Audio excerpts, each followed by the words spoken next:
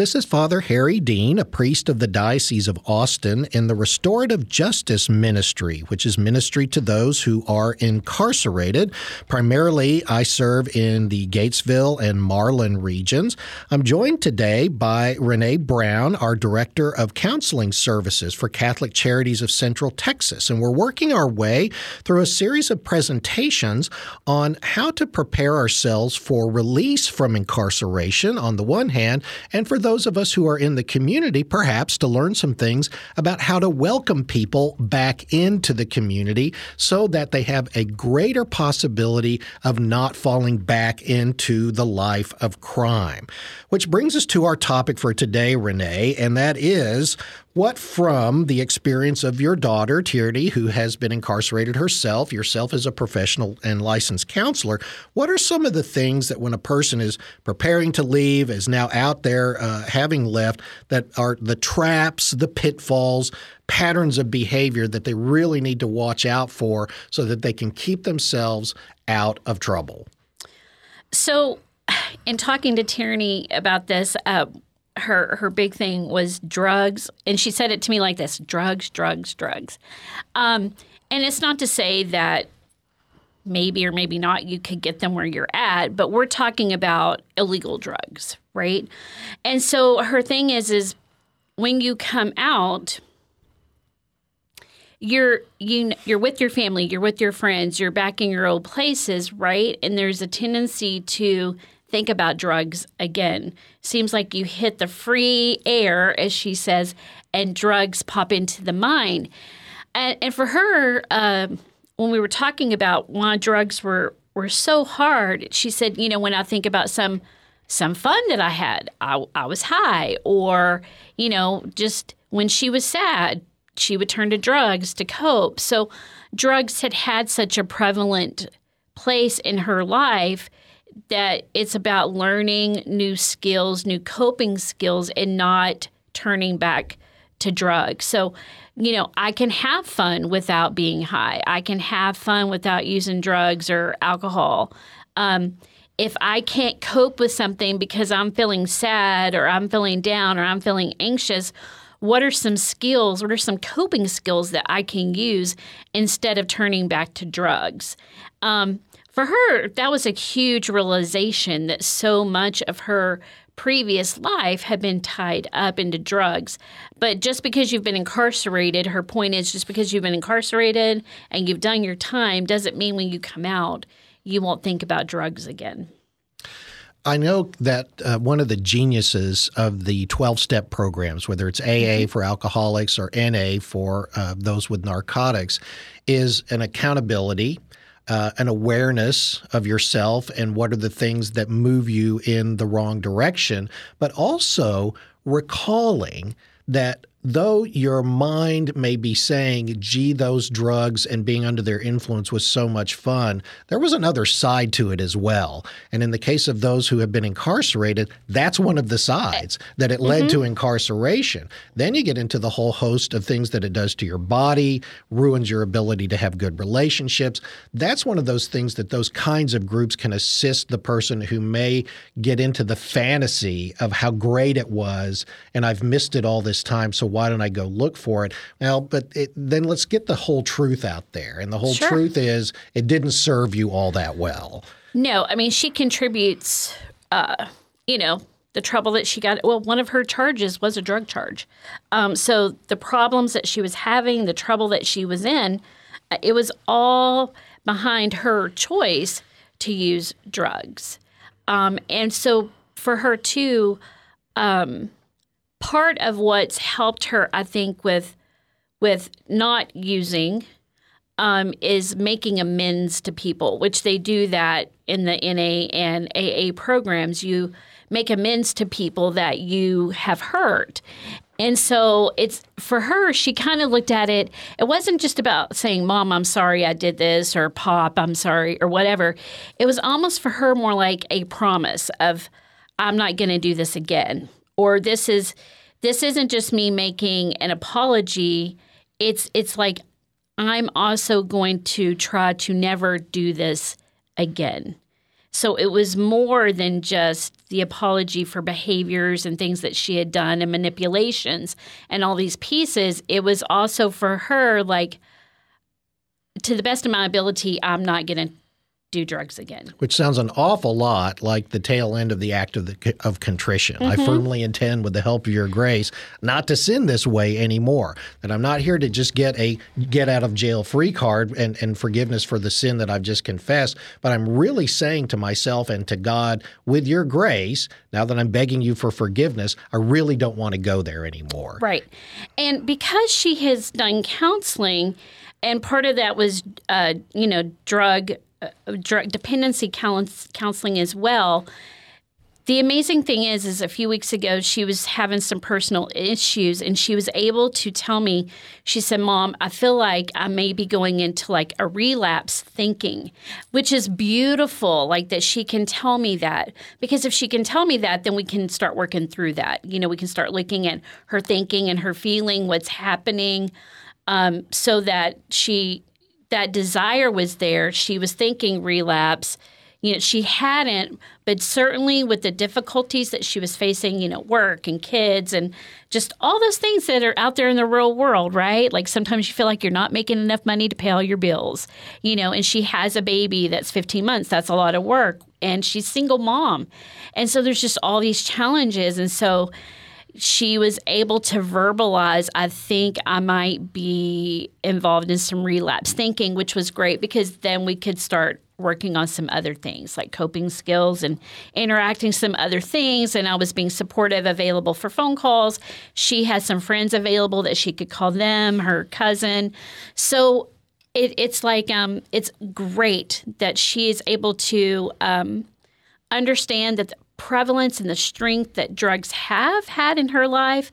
She understands the role that they've played in the trouble that she's been in, and she understands like some of the things that can happen since, like relapse or those kind of things. In the spiritual life, one of the things that we're constantly asked is to leave the old life behind and embrace the new life. And there's a game we can play where we can say, yeah, that probably is part of that old life I need to leave behind. My conscience is telling me that it is, but I sure want to keep it in the category that things that are okay. So I know that conscience in the spiritual life can be a really huge help, that we really need to pay attention to that inner voice that says, Father Harry, you sure that really is what you need to be doing as a priest? And the answer is no. And yet you're in that moment of decision where you're saying, I'm not sure I want to identify that as those past behaviors that St. Paul wants me to leave behind. So conscience is one. What are some of the other ways that we identify those past behaviors that we brought with us into prison and now we really need to leave there? Oh, and that was one of the other things that I talked about with tyranny. When we do traps, pitfalls, and patterns of behavior, it is about identifying your old patterns of behavior. And so one of the things that she and we sat down, and she's also done this with her counselor, but we did it as well, was we wrote stuff out. I am a proponent of writing stuff out. I can know things in my head, but when I see it on a piece of paper, like I have notes in front of me right now, it's more powerful because it is my writing. Literally, it's my writing, it's my words, it's the way I verbalize. You don't even know how you can read those things. Exactly, right? And so it's a purposeful thing to write things out. And so one of the things that she and I did was we looked at some of her patterns of behavior, because it's interesting.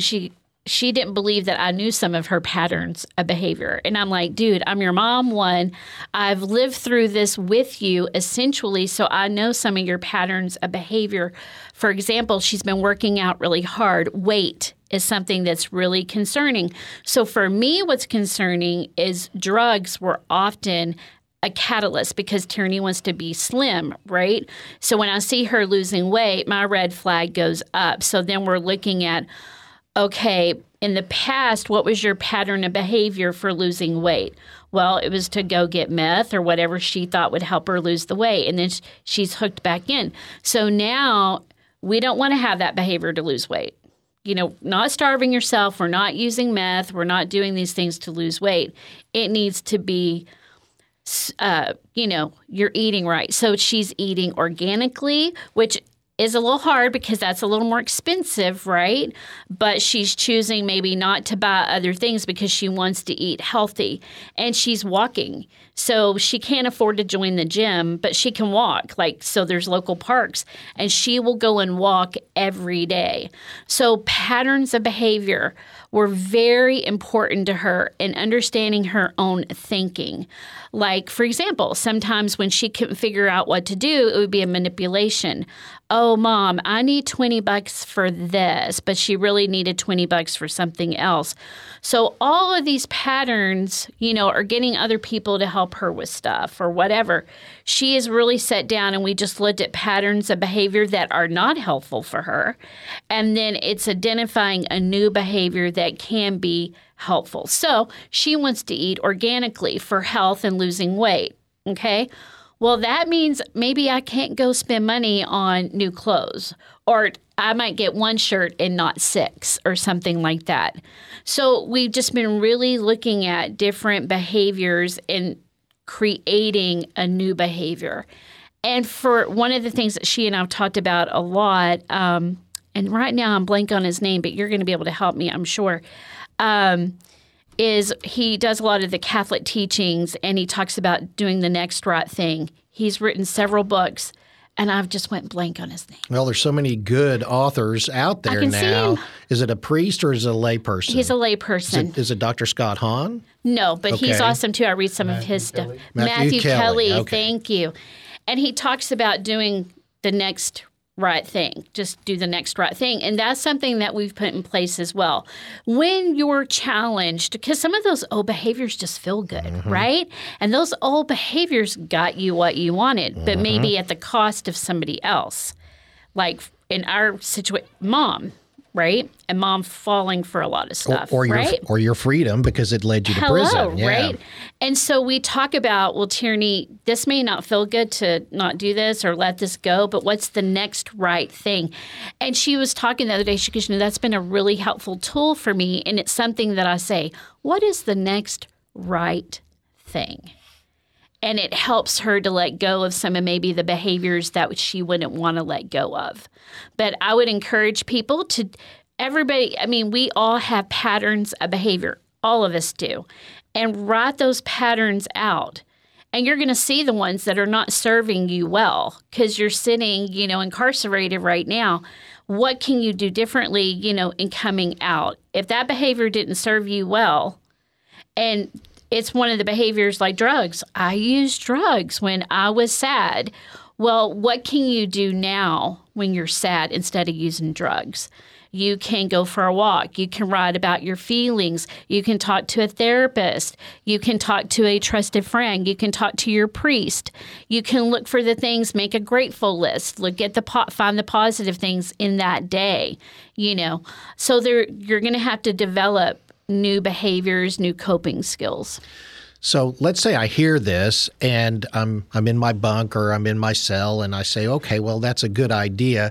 And I start to go down that road with all the helpful tips that you've given me. And as I identify my first pattern of behavior, my second, I look at them and I see how negative they were, how self-destructive and other destructive they were. And I get kind of discouraged from moving on from there. How do you persevere to really kind of let yourself go on and go through the whole roster of my patterns of behavior?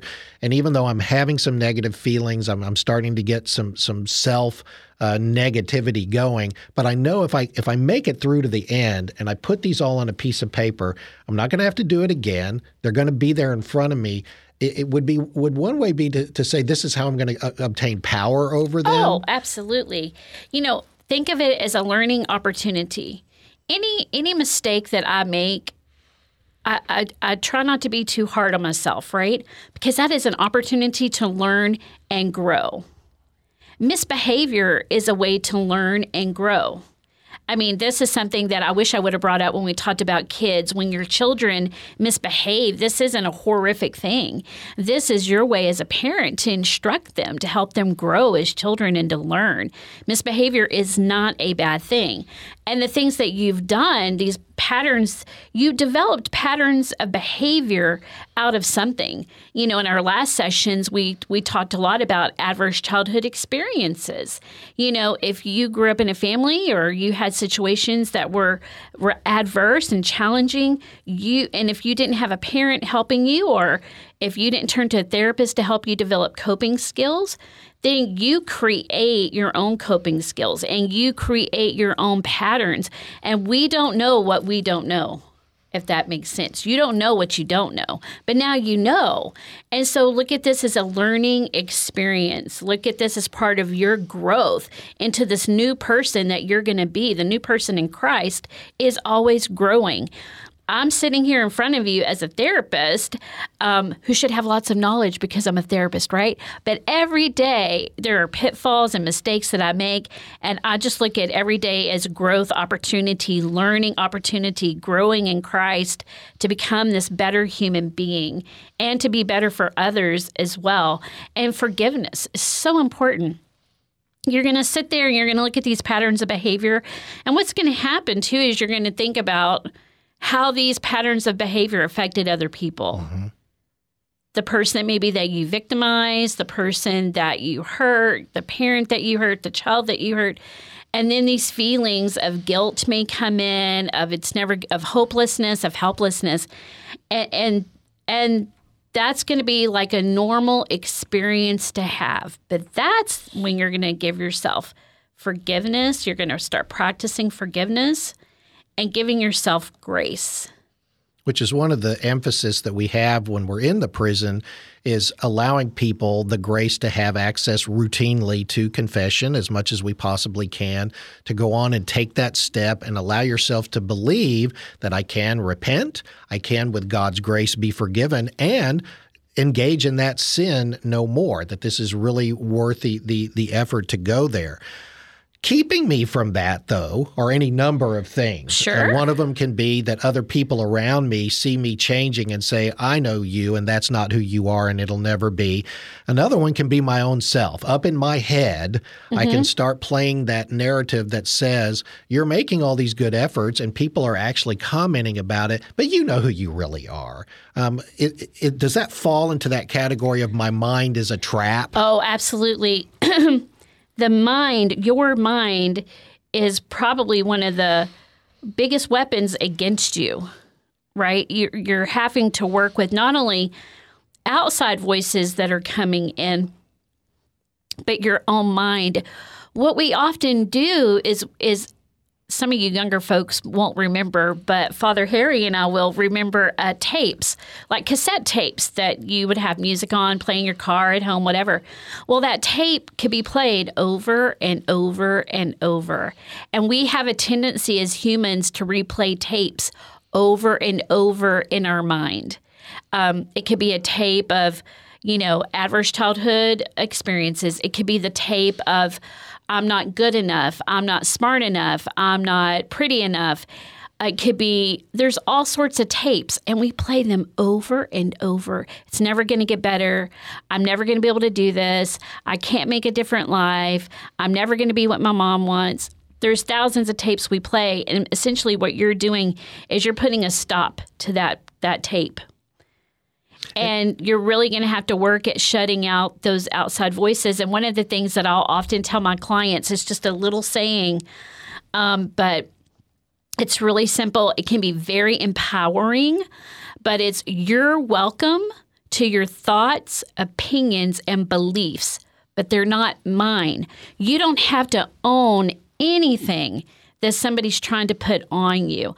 Oh, well, you're ex-con, you're a felon, you did this, this, and this. Did you maybe do these things? Yes, but it doesn't have to be who you are and moving forward. So they're welcome to their opinion of you, their thought about you, but you don't have to accept that.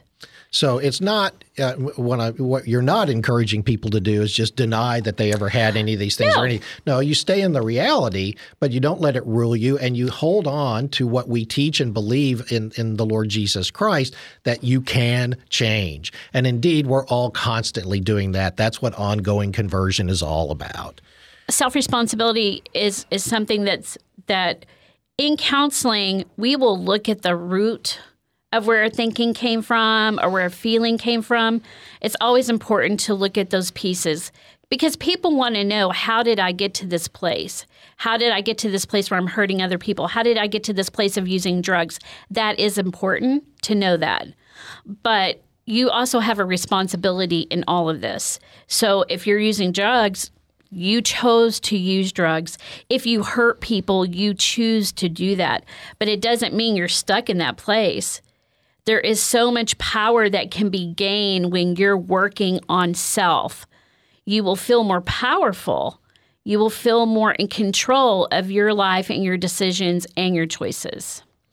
As you do that, looking at my old patterns of behavior, finding the there's times where my mind is definitely the trap, you could discover that there are people that have been in your life or may currently be in your life that you might actually put the label on them as toxic. Mm-hmm. But as you address who are toxic people, what's meant by toxic people, what about, and if you could address this as well, I have to say to myself in all honesty, I've been a toxic person in other people's lives. And if I'm trying to grow in the Lord and enter more fully into his church, I might have a lot of guilt and, kind of baggage based around that. Help us through, the toxic people in our lives, but also when I actually have to reckon with the fact that I've been a toxic person too. Oh, sure. So the way that they define toxic people is, and I'm reading this definition, a person is a person as anyone who is abusive, supportive, or unhealthy emotionally. Someone who basically brings you down more than they bring you up. So this person is somebody that's unsupportive. They may put you down. They may make fun of you. They're emotionally unhealthy for you. That is a toxic person. A toxic person could even be your parent. And in the counseling field, we would encourage you to not have toxic people in your life, even if it was a parent. You can't grow and get better if you have toxic people around you. Just like I mentioned in the previous one, my daughter's, one of her best friends is her brother, but he's toxic to her because he likes to use drugs. He likes that world still. And so they can't be together. And it's also acknowledging like, hey, I've had toxic behaviors as well. One of the things that Tierney and I talked about when we talked about her brother being a toxic person in her life, she was able to identify how she's been toxic as well. And she's been toxic to him. When they use drugs together, essentially, she's being a toxic person to him. She's supporting a lifestyle that's not good for either one of them. And so I think, it's acknowledging how you've been toxic to people too. And then knowing that there's also toxic people in your life that you may have to have really good boundaries with. From a spiritual side, the detoxification, if I find that within myself, certainly is abundant in sacred scripture and the teachings of the church. It comes to mind, say only the good things that will really help people, and allow people the grace of forgiveness. If they come to you, how many times must I forgive? 7 times? No, 70 times 7. Those would be the spiritual things that I think are pretty easy for us to cherry pick out of scripture and the teachings of the church in terms of trying to detoxify. But in the clinical world, what are the things, if that tape is playing over and over in my head and I'm just going to stay convinced that I'm a toxic person and I always will be, breaking free of that? I think maybe it's working on your worth and value. Okay. Right? Like, don't let somebody else determine your worth and your value. That's one of the tapes that's running through your head. It could be family and it could be society. Society says a lot about people that are incarcerated. Like, they're worthless, they have no value, and they don't get to determine that. You get to determine that. Jesus gets to determine that. I think, if I remember correctly, Jesus had some friends that were people that had past, prostitutes, all sorts of things. So I think not allowing others, not allowing toxic people, not allowing your own toxic thoughts to determine worth and value. Nobody gets to determine your worth and value but you. And you have worth and value through Jesus Christ. And when all else fails, it sounds a little corny, but I know a few years ago there was a saying, what would Jesus do? Mm-hmm. That can be a great thing to ask yourself. Ask yourself that question when you're going to make a decision, or, if you're feeling like you want to be abusive to somebody or you want to act in a toxic way. Well, what would Jesus do? He would not behave this way. What would he have done? Those can just be some good questions to ask yourself. And in that realm, on the what would Jesus do, when we look in the final moment of his human life, who is flanking him on either side on the cross are two people who are convicted criminals. And for the people in the world who have either been victims of crime, where it's really tough, perhaps, at certain moments in their lives to overcome and say, I can see good in people who have committed crimes, may be tough to do that. For other people who may say, once a criminal, always a criminal, they'll say one thing, but they'll mean another. Really instructive to see that you have the one guy on one side actually affirm that. He derides Jesus, and he stays true to his criminal self all the way to his last breath. But then the gospel gives us the other side, and I think that's the side we have to pay attention to both. Yes, that's valid. There are people out there who are never going to give it up, that they've sold themselves into a criminal life, and we need to pray for their soul when they stand before the just judge. But the gospel doesn't deny the reality of the other kind of person that does repent, that looks at Jesus and says, Jesus, let me be with you when you come into your kingdom. And he promises, this day you will be with me in paradise. So for those of us in the world that struggle with a felon in our midst, this is a reality that really is there in front of us. But looking at how Jesus handled his business with that in a moment where he could have just as easily said, hey, look, you guys, I'm in a really tough spot here myself. Leave me alone and tend to yourselves. That's not what he did. And so for all of us, hopefully that's an encouragement to recognize on the one hand, yes, there are going to be people who are just not ever going to let themselves step out of that crime mentality, desire, motivation, framework, but there's plenty of people that are trying. And we actually can be an agent in their lives of assisting them in moving that direction, even if it doesn't take a first time or a second time or a third time. So many times, Renee, we hear people say to us, they get into their 30s, and throughout their 20s, they spent one time, two times, three times in prison, in state prison, a lot of times for drug charges, a lot of times for repeat offenses on burglary and robbery for a drug habit. And then they get to their 30s and they look at the 20-somethings that are around them in their prison setting and they see themselves and they say, I don't want to do this anymore. When I get done with this stint, I really don't want to come back. Well, so it's recognizing that not all people who commit crimes and who have been in prison and then get out are going to be in the same trajectory for wanting to leave that life behind. So if you run into somebody and that you find out that that's part of their past, try to be that agent of assisting them not to go back again in their 20s, not to have to say, I'm in my 30s now and I'm doing my third sentence, but really to help them to understand it's not worth it. What is worth it is goodness and grace and that peace of heart that comes from doing the right thing because you believe that you are a child of God. Well, we give thanks today for all the guidance that you have given us, Renee. We look forward to our next session. We recall the Lord on the cross in this very moment and the two souls that he had on either side of him as he looked at the one who was unrepentant and he said to the other one, now that you are, I welcome you into my eternal kingdom.